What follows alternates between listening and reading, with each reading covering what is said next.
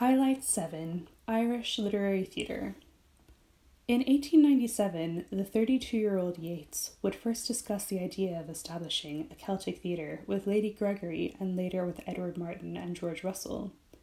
These discussions led to the foundation of the Irish Literary Theatre, which had its first season in 1899 and which featured the premiere of Yeats's play, The Countess Kathleen, which was partly inspired by and dedicated to Maud Gonne.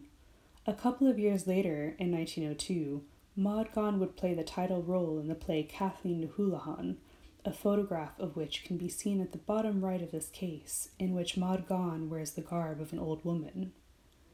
In this heavily nationalistic play, which was co-written by Yeats and Lady Gregory, Kathleen na Houlihan acts as a personification of Ireland.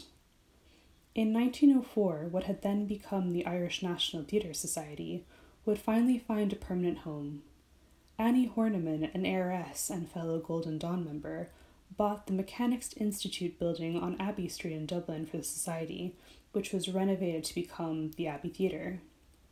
Floor plans of the theatre by architect and avid theatre-goer Joseph Holloway can be seen in the centre of the case, in addition to the adjacent photograph of the auditorium around the time that it opened to the public.